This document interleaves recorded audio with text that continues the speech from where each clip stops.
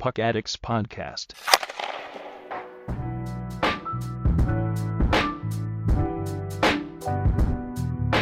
Hello, everybody, and welcome back to the Puck Addicts podcast. With you today, of course, is myself. I'm Frost. We have Drick returning for another episode. Ooh, what's up? And we have Splodge coming in. This is his first episode, so let's give a nice big welcome. Yay, welcome. Yay, this isn't our third time recording this podcast. I just want to mention before we go into this episode that in between this episode and last, I've put in a little bit of work and I've been getting the podcast on as many platforms as we can. So it's available on Google Podcasts, Spotify, Breaker, Pocket Casts, and Radio Public. Of course, if you put it on MySpace, it'll be there. Of course, it's also available on SoundCloud as always, and we're working on stuff like Apple Podcasts, and we might be doing YouTube. We'll see how it goes. But I don't want to get... Go to any local Subway. You could ask any employee, and they'll be happy to play it for you as well. Tell them that Puck Addicts sent you. They'll know. They'll know what you mean. They know. They know us. We're kind of a big deal. But I don't want to digress too much, so let's get right into it. We have two trades that we want to talk about. The first one being between the Edmonton Oilers and the Calgary Flames. And this was a trade that, we kind of saw coming for the Oilers, but, not exactly the trading partner. The deal was Milan Lucic for James Neal. Personally, I'm shocked that this was a trade that happened. I think like everyone was. Yeah, exactly. Just like everyone was. I think it's a good deal, but I guess just the way that it kind of came about and just, like the teams involved, I'm shocked. But Splodge, you are a Flames fan, so why don't you give us your thoughts on, getting rid of James Neal and bring... Right, I'm pretty conflicted about this one, to be honest, because it's no secret that Neal was not good last season. He only had 19 points. He played in a very limited role. He did have a lot of power play time, so it's... And there's been rumors lately, I don't know if it's been said by anyone with a good source, but he reportedly had issues with Bill Peters. Doghouse. The doghouse, yeah. Jeff Skinner, something else in Carolina. I don't really know anything about that. But supposedly he didn't get along with Bill Peters, and he wasn't really liking the city. So he gets out of Calgary, which I'm fine with. I'm fine with him being gone, but bringing in Milan Lucic, I'm not super happy about. Well, if James Neal didn't like Calgary, I really don't know how he's going to feel about Edmonton. What do you mean? They have a mall. It's just Calgary, but colder. They have a mall. Oh, my God. It's the city of champions. Come on, guys. Have some respect for the Eskies and the 80s Oilers. That's all they have. And now they have James Neal, actually. So, yeah, 2-time cup loser, dude. And former 40-goal scorer thanks to one of Genny Malkin. I think he could hit 20 goals again because there was a weird condition on that trade where if Neal hits 21... I've never seen a condition like this before. If anyone knows of any example, I'd love to hear it.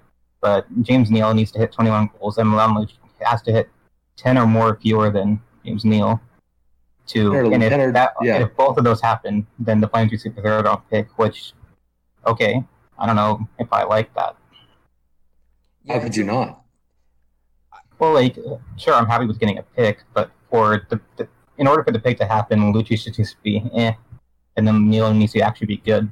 So I feel like the pick should be higher or less. So you save some salary though, so maybe you could also the third is basically for the 500 or 750K that you. I mean, yeah, but it's not like the Oilers are going to be burdened by less than $1 million in cap hit. It is Edmonton. That's true. The Oilers are retaining. I mean, I just find it funny how you're acquiring Milan Lucic and somehow you save cap space. I find that kind of crazy, but yeah, I'm kind of with you on this, especially on the James Neal front. I mean, he shouldn't have been playing on the third line. I don't think he's going to be like a world beater, but if he's playing with someone like Ryan Nugent-Hopkins, I don't really know or that he can keep up with Connor McDavid. But if he's playing with Nugent-Hopkins, I think he could have a bounce back year. And it's not like James Neal. It's not like the regression has been staring at us in the face for so many years. He had a really bad year last year with a very bad shooting percentage. But, I mean, all the years before that, he's been a consistently good, offensive producer. So I think him going to the Oilers and, actually getting a chance to play further up in the lineup is going to help. And at least for the Flames, getting Milan Lucic and having a player who actually, fits into the role where James Neal was playing before makes a lot of sense. Obviously, you wouldn't want to be paying a third or fourth liner $5.25 million, but at least it's better than paying a third liner $5.75 million. Exactly. Yeah, it's better than playing a second liner, that type of money. Well, yeah, I mean, I think this for the Flames, it's an example of trading a square peg for a round peg to fit in the circle hole. Exactly. Really fit in Calgary. And going back to the idea of the trade, I mean, it was both guys were rumored to be on the move, just no one thought it would be for the other. Exactly, yeah, because one of the rumors that was pretty prevalent before was that Milan Lucic would be going to Vancouver for Louis Eriksson. Yeah, well, we still need to move Eriksson. Well, he'll be gone, I think, either to Utica, but we could talk about that later. Right. Lucic isn't bad. I think he works best when he's not in a primary guy or one of the primary guys, or at least he probably won't anymore. He was kind of that in Boston. Doesn't need to necessarily keep up with McDavid. He just needs to be smart enough to know where to go and get there, when he needs to. Connor is good. Connor and Leon Draisaitl. Connor, because I know the guy, but McDavid and Draisaitl. Close personal friends with Connor McDavid. Yeah, I call him Connor. No big deal. No, but they're both good enough players that they make that third guy good. They made Alex Chiasson make the third most goals on the team, the fifth most goals. But on the Oilers, that's not even saying much. Oh, but still, Chiasson, he's a good depth guy. He shouldn't be on your first line, but Neal just has to. Neal's probably a better player than Chiasson, and I've seen it in the past. Being a Vancouver fan with the Sedins, you see kind of good players be able to elevate those around them. If Neal goes back to how he was, even the year before when he was on Vegas, or this last year in Nashville, he was still a 40-point guy. So even if he's that good on Edmonton, he's probably their best natural winger. True. They really only need 10 or 11 goals to be able to make the playoffs this year. So exactly. If he could score 10 or 11 more goals, it's a Bob Nicholson. I think though I think by bringing up Chiasson, you do bring up a good point. At least now for the Oilers, they're paying a guy Lucic's money who is in a second line role, and that gives them a little bit more of a cushion for them to be able to say anyone who's playing with Connor is going to put up points, so let's just try another Alex Chiasson. Did he re-sign with the Oilers, actually? I don't even know. I think he did. He did. Okay. 2-year deal. So they have a little bit more, of a cushion to say, we could try Chiasson again, and if he can't recreate that magic, we can try and bring someone else who has a little speed and stuff like that. Marcus Granlund. Marcus Granlund. I think mostly just because there's not a crazy amount to say about this trade, and there's not a whole crazy amount to say about honestly anything that we're going to be talking about today, just because we're in the nearing the end of July. I think slow news week. It's slow news. It's a slow news month aside from the first week. So I think that's probably good. So let's kind of move towards the next trade that we want to get to, and that's the deal between the Blackhawks and the Senators, where the Senators acquired Artem Anisimov for Zach Smith. And this is another example of Eugene Melnyk. Everyone just likes to shit on Melnyk. I don't think, but if you look at the Sens, they're not the richest team in the league. They actually could use the extra money. And they're doing the Hawks a favor by taking on extra cap hit. Ottawa doesn't care about cap hit, really, since they're so far away from the ceiling. It's not a bad trade, in my opinion. Exactly. I mean, yeah, Artem Anisimov is a better player than Zach Smith. Not by that much.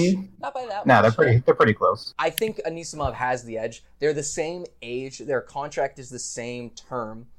So, I mean, if you're asking me and you said, hey, do you want to get a similar, if not better player for less real money, I don't see why you shouldn't be allowed to do that.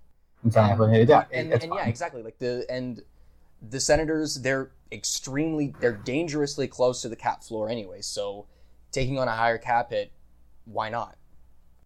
I think that the Hawks needed cap space, and they're fine with paying Smith a little more than his cap hits. Chicago's loading up, I guess, for a playoff run because they just they'll have Shaw, they'll have Smith, Laner, Dahan, Mata. So, the Hawks are acquiring a lot of real NHL players. Better, but I don't know if they'll be a playoff team again just yet. I think they'll be a playoff team, but I really don't know their chances. It's hard to say. Central's really tight this year. Yeah. Where was Anisimov playing? Second or third?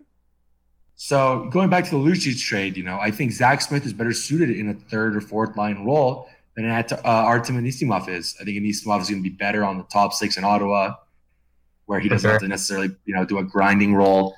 And Zach Smith, that's sort of, I'll admit, I didn't watch a lot of Ottawa Senators games. Bread and butter, I think he's miscast as a top six player, and he'll provide a lot of depth to Chicago there. I don't believe he played top six in Ottawa. Who played top six then? Who do they have? Well, they still, obviously Ottawa doesn't have great players, but they still, I'm pretty sure Zach Smith was strictly a third liner, sometimes even fourth liner in Ottawa. Yeah, really? They put the guy on waivers. Yeah. That was just, a joke. That was just Dorian being Dorian, but they still had Colin White. It was a joke to. Right, Colin White, Brady Tkachuk, Michael Bodker was decent. Anthony Duclair, when he came, was pretty good. He didn't play top six, I don't think. Maybe at times he was. Maybe he probably was playing instead of Batherson or Brown on that top six initially. Right. I can't tell you what the Sens lines were last year. They changed a lot, but I don't think he played top six that much. Anyway, I think Anisimov could end up replacing Chris Tierney on the second line, or even be a first line guy there next season. The fact that Chris Tierney was on the second line. He was on the first line for a while. Oh my God. Hey, look, I'm just wondering where Ottawa's going to fit Louis Eriksson. Okay, that's what I want to know. Don't worry about it. He's going to be great for Binghamton. Wait, no, is it Binghamton? No, it's Belleville. Oh, sorry. You're talking about there. Do you think the Sens are going to trade for him and waive him? No, that was just a joke. Yeah, I don't think they waive him. I think they should, though, if I'm honest. They could. I don't know. I think they should. I don't really see the point to waiving him. He could be decent for them. Who knows? Change of scenery might help him out. Well, I think that they should. I think that they should just because there's a whole lot of teams that are really close to the cap ceiling, close and even above. And as we get, to the first game of the season where they're going to suddenly say, okay, you can't spend over 10% of the cap, there's going to be a lot of guys, a lot of GMs running around in their office trying to figure out what the hell to do, and they're probably going to need to come to Ottawa. A lot of guys are going to end up being allergic to their equipment last minute and have to go on LTIR. Sometimes that's the way it goes. So I think that, like I said, you can only say so much about the smaller stuff. So I kind of want to move on. It'll be a shorter podcast for sure today, but let's just kind of keep it going. I want to get to something that, it didn't piss me off, but it definitely was a very, very bad take. And that comes courtesy of Ken Campbell from the Hockey News, known for saying very dumb stuff often. And that's a good thing to be known for. Give some credit to the Hockey News. In 2002, they were the fifth best hockey magazine out there. Okay, have some respect for the pioneers. By pioneers, I mean the fifth or sixth generation of hockey magazines. But the quote comes as follows, and this is from his Twitter account. I'm sure the next guy from the St. Louis Blues who gets the Stanley Cup will be thrilled that Robbie Fabry's dogs were eating spaghetti and meatballs out of it on Monday. It amazes me how the NHL allows, nay, condones, players treating the cup like it's a dog bowl. And I don't even know where to begin with this. The first thing I want to say is, what the fuck has Ken Campbell done that he gets to... I don't think he's in a position where he can criticize players who are working for 82 plus a potential 32 games of this year, never mind the rest of their career that they've been working to win the cup. And he can't criticize, he is in no position to criticize what they do with the cup. Who cares who cares if Robbie Fabry's dogs were eating spaghetti and meatballs? Who cares if Robert Pertuzzo wants to take the cup out on his boat and drink champagne out of it? They won. They get to do what they want. I'm assuming he thought it was the real cup and not just a replica. Well, that's the second thing too. And I'll let you talk in a second. But yes, Splodge, like you mentioned, it's not even the real cup. There are 3 Stanley Cups. There's the real one. That's in the Hockey Hall of Fame. There is the presentation cup, and that's the cup that gets brought out after you win the cup, and you get to, skate around and kiss the cup. And then there's the replica cup. That is the cup that the players take home with them. So it's not even the real cup. They can have another one made whenever they want. And there are guys whose job is literally to stay with the cup and make sure that anyone who has the cup is not doing anything ridiculously irresponsible with it. If those guys are cool with so-and-so using the Stanley Cup as a diaper station, fuck it, just let them do it. They won the cup. I mean, it's kind of weird. I wouldn't do that. Like, hey, you won the cup. I don't care. Here's my question. Do you think the St. Louis Blues cared that, Chris Draper's son pissed in the baby? You think they cared about that? No, who cares? You think Like, they they disinfected it, obviously. You think they cared that, someone's daughter, I can't remember whose daughter or son got baptized in the cup? You think they cared? No, that's all the stuff Praise that God, man. Do you think any of that mattered to them when the clock was ticking down in Game 7 and they won the Stanley Cup and they raised it? Do you think Alex Pietrangelo was going, I don't want to touch it. Someone beating it. Should I touch it? Like, do you think anyone is going, you know what? I don't want to touch it. It's not clean. No, obviously, no, not at all. Nobody. And No, I don't know where you got 32 games from after the 82, because there's only a maximum of 28 games in the playoffs for each team. But I was these guys are working, and not 7. Whoops. There you go. I would explain it. It's okay. I remember the first time I watched the playoffs too. But it's just these players have been working their whole life, to earn this cup that they don't even get to keep. They get a day, maybe 2 with it. They get to party with it, and they never get to have it like that again. So who cares? Unless you're John Bellamo and you get 12 rings. Yeah, but even then, you think he took for granted any of those times? No. You think no, I hope not. Thrilled. It'd be pretty funny actually if he hey John, I know this is your 10th time winning the cup, can I just have it for the day? Yeah, whatever. I don't care. I'm over it. This whole thing, I don't even care anymore. It's look, every time Crosby wins the cup, and then he goes and plays floor hockey or street hockey with his friends, and they all, they do things they did when they were kids, expecting the cup. But where do you think these guys got the idea to do it? From history. Exactly. It's from guys from Ken Campbell's generation who've been doing that for years, and even before that. 1905, the Ottawa Senators left it on the side of the road and had to come back the next day to get it. Exactly. And I just want to say, thankfully, Ken Campbell seems to be the vocal minority in this one, because his tweet got ratioed real bad. That's the kid in his article even. So Ken Campbell's hip. I don't think anyone read his article. I don't want to worry about that. Does anyone read his articles anymore? But and also thankfully members of the media were also coming at him. I mean Darren Pang basically said as much as we did about it getting cleaned, and letting guys do whatever they want because they just want it. So thankfully at least we've got most of hockey Twitter with their heads on straight. You think Ken Campbell disinfects his phone every time after he goes to the bathroom and he's tweeting on it? Maybe he's just a really big germaphobe. I don't know. Is Ken Campbell the Donald Trump of hockey Twitter? God, no. Please. Even Don Cherry's the fun police. He's the fun police. But do you think if Don Cherry won the cup, he wouldn't do dumb shit with it? I'm sure he would. I think if Don Cherry won the cup in the 70s, I would almost guarantee that Blue would have eaten out of it. Oh, absolutely. He would have drank his beer out of it, then put dog food in it, gave it to his dog. Yeah, absolutely. For people who don't know who Blue is, that was Don Cherry's old dog. Yeah, in the 70s. Right. That's what I meant. No, I know. I'm just saying for the listeners who don't know who that is. And if you are listening to this podcast and are kind of new to hockey, we're really glad you chose us to listen to. If you're new to hockey and you're listening to this podcast, I just want to let you know there are... NHL 19. What are you talking about? If you don't know hockey, you clearly know everything we're talking about. 19. Everyone knows who Ken Campbell is. Campbell, isn't that the guy who the trophy's named after? Isn't that the Campbell? Pretty sure he's the Oilers GM, right? The soup brand? Campbell, isn't that the guy who played for Chicago in 2010? Oh, yeah. Campbell. Oh, you mean Kim Campbell, former Prime Minister of Canada? To Google that, or did you know that? That's my question for you. I may have had to have Google searched to remember what the first name was. I knew it was Campbell. Yeah. I knew it was Campbell. Wasn't there for very long. She was there for 6 months, so whatever. But hey, First female Prime Minister. Counts. Let's go. First and only. First and only. So far. I don't want to... Let's not date this. Why not? What do you mean? We're talking about the news of the week. We're automatically dating it. I love politics. We're man. talking about Ken Campbell. Of course, it's dated. Anything. What do you mean? He's hip. He got ratioed.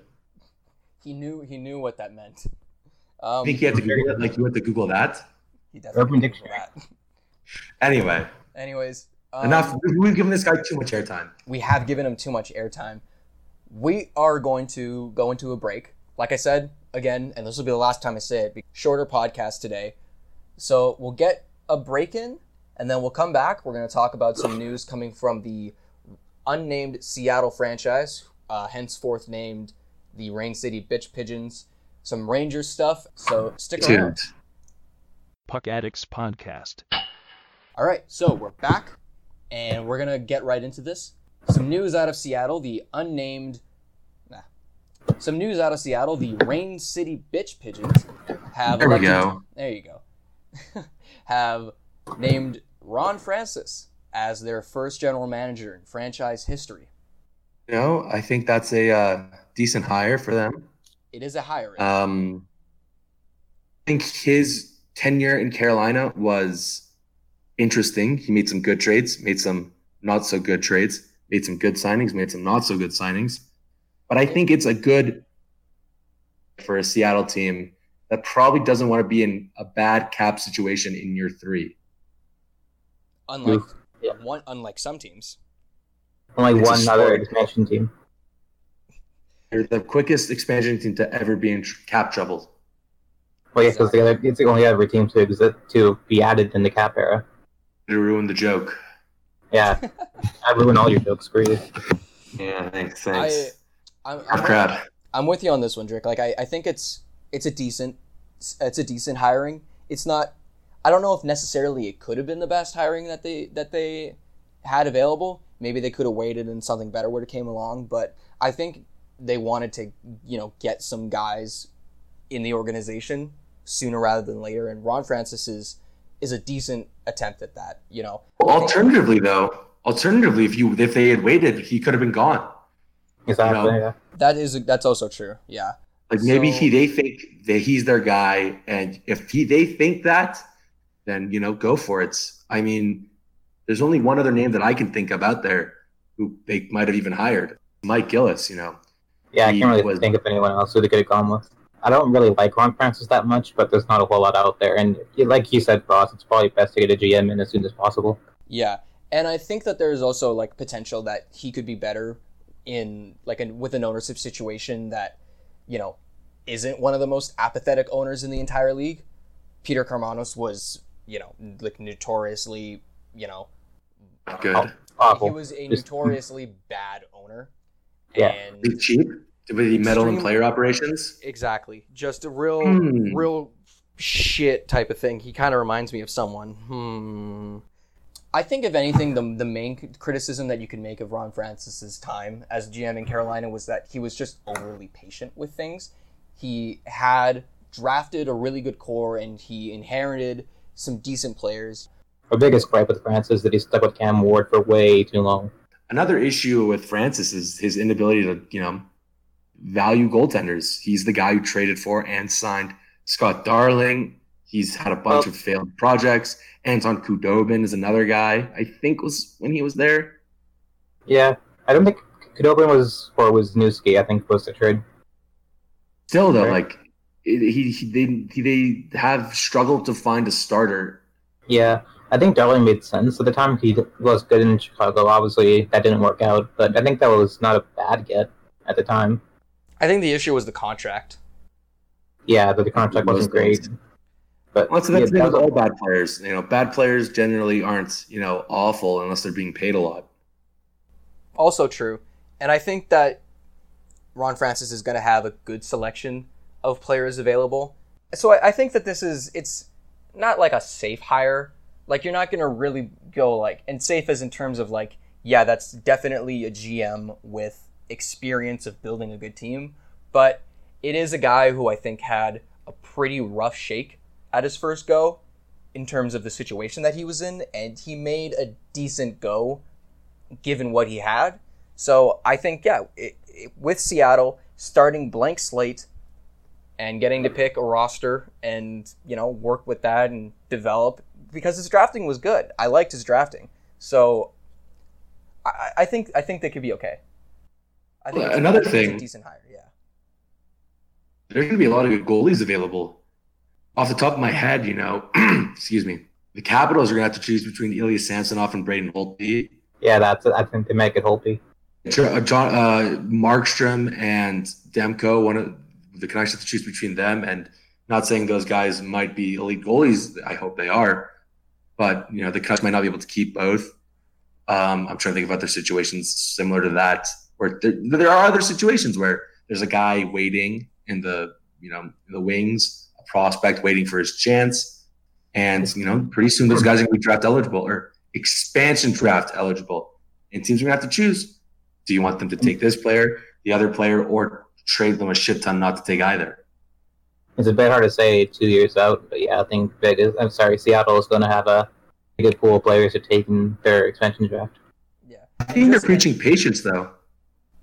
It would be smart to preach patience, although it's kind of hard to say that when the team just before you went to the Stanley Cup final in their first year. But people are going to be able to understand that was a massive outlier, and they won't get upset if Seattle isn't very good in their first year. Unless it isn't, unless this is how expansion is under the salary cap, where teams have to choose for financial reasons who to pick or who to protect. That could be a new thing. The expansion rules for Vegas were a lot more strict. Like protection rules, they were a lot more strict for other teams than they were in the 90s, where you can keep pretty much all your good players. Yeah, there was no crap to pick from. Like Nashville had incentive to give up James Neal because they wanted to keep the other players, as well as he was making a lot of money, and they thought they had guys who could replace him. The Penguins had Fleury. Fleury was expendable for Matt Murray, and they wanted the money to worry about that. So maybe Seattle, this is the new NHL expansion. Teams are salary cap, forward thinking. And if there's another teams of the 90s expansion teams, how many of them had great players that they took in the draft? Probably none. Well, maybe like one or two. Yeah, it's, for example, Vegas is all their best players forgot they picked, like William Karlsson, Marchessault, Fleury. They picked those guys, and they're all their best players. Well, Smith was traded to take Marchessault, but Holla. Yeah, but they still did captain Marchessault. That's what I meant. Yeah, true. Yeah, and we'll see. I think Seattle will have a lot of talent to choose from, and we'll see. I don't think teams are going to be as generous with Seattle as they were before. That's something I was gonna bring up. Yeah, I'm really curious to see what the trades are actually going to end up looking like. Just because teams are going to be saying we got dicked over by Vegas, we're not doing the same thing again. But then that's kind of how negotiations are going to work, because then Seattle's going to say, yeah, but I'll just take your really good player that you don't want to lose. So there also could be some teams that weren't affected by all of Vegas, like Calgary, for example. They lost England, who was a U of A anyway.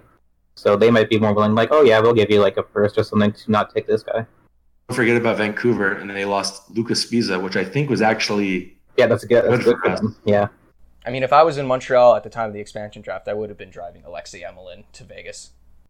Do you think Anaheim would make that same trade, though? Do you think they'd give up Shea Fior? No, but they took Clayton Stoner. Right, but Anaheim was going for a cap at the time. So I don't think they're going to be doing that anymore. Not Anaheim in particular. That's fair, but I'm talking about in general. I think teams are going to be, especially if there's another year like this year where the cap goes up by less than everyone thinks, and teams all of a sudden need to clear salary. I don't think that would be the case. But I'm saying hypothetically, you think the Leafs would have an expansion team to take, one of their players who was making a lot of money? You think, they paid Carolina to take it. You think Seattle would have taken less in order to take that cap hit, which they would need anyway? You bring up a good point, but my whole thing is that I just think the GMs of the existing teams, they're going to just be able to say, look, we can't be giving you as sweet of deals as we gave Vegas. And even if Seattle is going to counter, but we have the leverage. I just think in general, the asking price on some of these things is going to go down a bit. Right. But look, again, in business, you have to put those feelings aside sometimes to get business done. And we'll see. Speaking of the price of getting business done, let's talk about Jacob Trouba, who signs his new contract with the Rangers. It's a 7-year by $8 million. So, first of all, yeah, I don't... The 7 years, do we know if Trouba was eligible for 8 instead of 7? You need to be on a certain... you need to be on a team for a certain amount of time before you can be eligible for 8 years, I think. He might have only been eligible for 8 if it was a sign and trade. Yeah, I don't know how that works. Maybe, I don't know. I think it's because in RFA, I don't think it makes a difference. Well, I know for like Tavares. Well, I know for UFAs, for like Tavares, for an example, was only eligible to sign an 8-year contract with the New York Islanders. Yeah, I think it's different. I could be wrong on this, but I'm pretty sure RFAs, no matter what team they are, they can sign an 8-year deal. I could quickly try and Google it while you guys continue to talk. Like I'm pretty sure, like if a team wanted to offer sheet Marner, they could offer sheet him for 8 years. As an example. No, they can't. They can't? Okay, maybe I'm wrong. You can only do 7 years because it has to be on your team though. That's different. But Trouba, like they had the right to Trouba. I think 8 years would have been fine. I don't know. I could be wrong. Anyway, so what do you guys think about the contract though? I think it's a decent contract. I think it's a bit steep because he's only had 1 year of because he had 50 points last year, which is very good for a defenseman. But before that, he only hit above 31s. So it's a bit concerning to have an 8 mil, but I don't think it's going to be a bad deal. Yeah, I think Trouba's a good player. The problem I have, he is a little bit unproven to see if he truly is a top. I think he's proven that he can be a top pairing guy, but like what level of top pairing guy he is kind of up in the air. And paying $8 million to a guy who, like never played on your team, especially playing on a team that is completely being reworked. Like Panarin is new, Capco is new. Trouba now is new, Adam Fox is new, etc., etc. It's a little bit concerning. I think there might be some growing pains at first, at least. Maybe. My biggest concern is that look at the Jets decor when they had Trouba. They had Bufflin, they had Myers, they had not anymore, but they had him, and they had Morrissey. In the Rangers, they have Shattenkirk, who has been that great. They have Brady Shea, who's pretty good, but he's not a top guy. And the rest of the guys they have are either young and improving or not that great. It's not the greatest decor. But they're still limited by Smith and Stahl on the back end. So maybe one of them could be on waivers or traded even at the beginning of the season, going back to Ottawa and our discussion earlier on that. One thing about the Rangers is that they have $900K in cap space, but they still need to sign Brendan Lemieux, Pavel Buchnevich, and Anthony DeAngelo. So they need to figure out how to get some cap space quick. Waiving Stahl and Smith would, give them...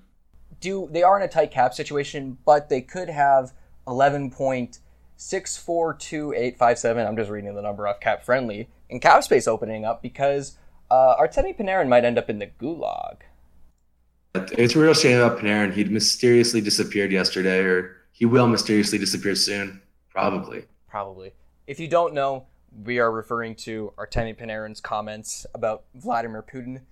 We won't get into it because that's... safety reasons. That's a Lake Superior size can of worms. So, let's not talk about that. But I made one joke and I'm already nervous. So, this is going on the internet. That's one's probably enough. They might see Vladdy, if you're watching and we know you are, please don't kill us.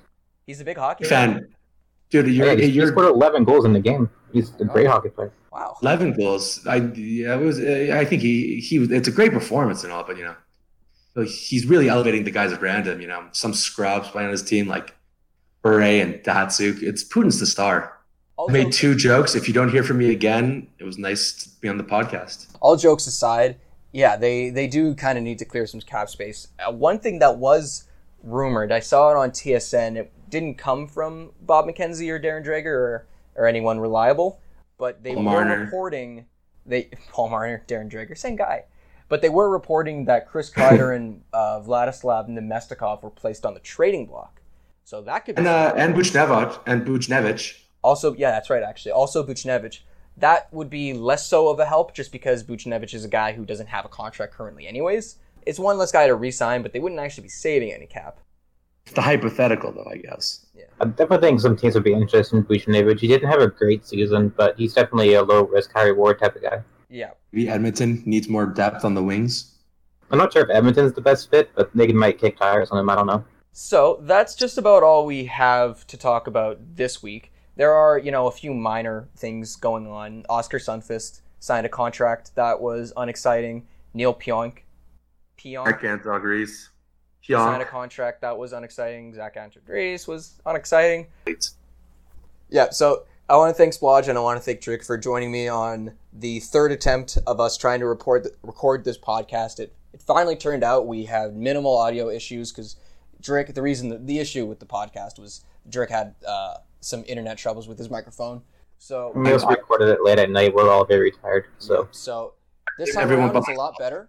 So I want to thank you guys for joining us. And remember, guys, if you like the podcast, make sure that you follow us on SoundCloud. Subscribe to us on all your podcast catchers. Follow us on Twitter at Puck Addicts Podcast, and make sure to leave a rating because everything helps when it's a young podcast. And that is a wrap on the show.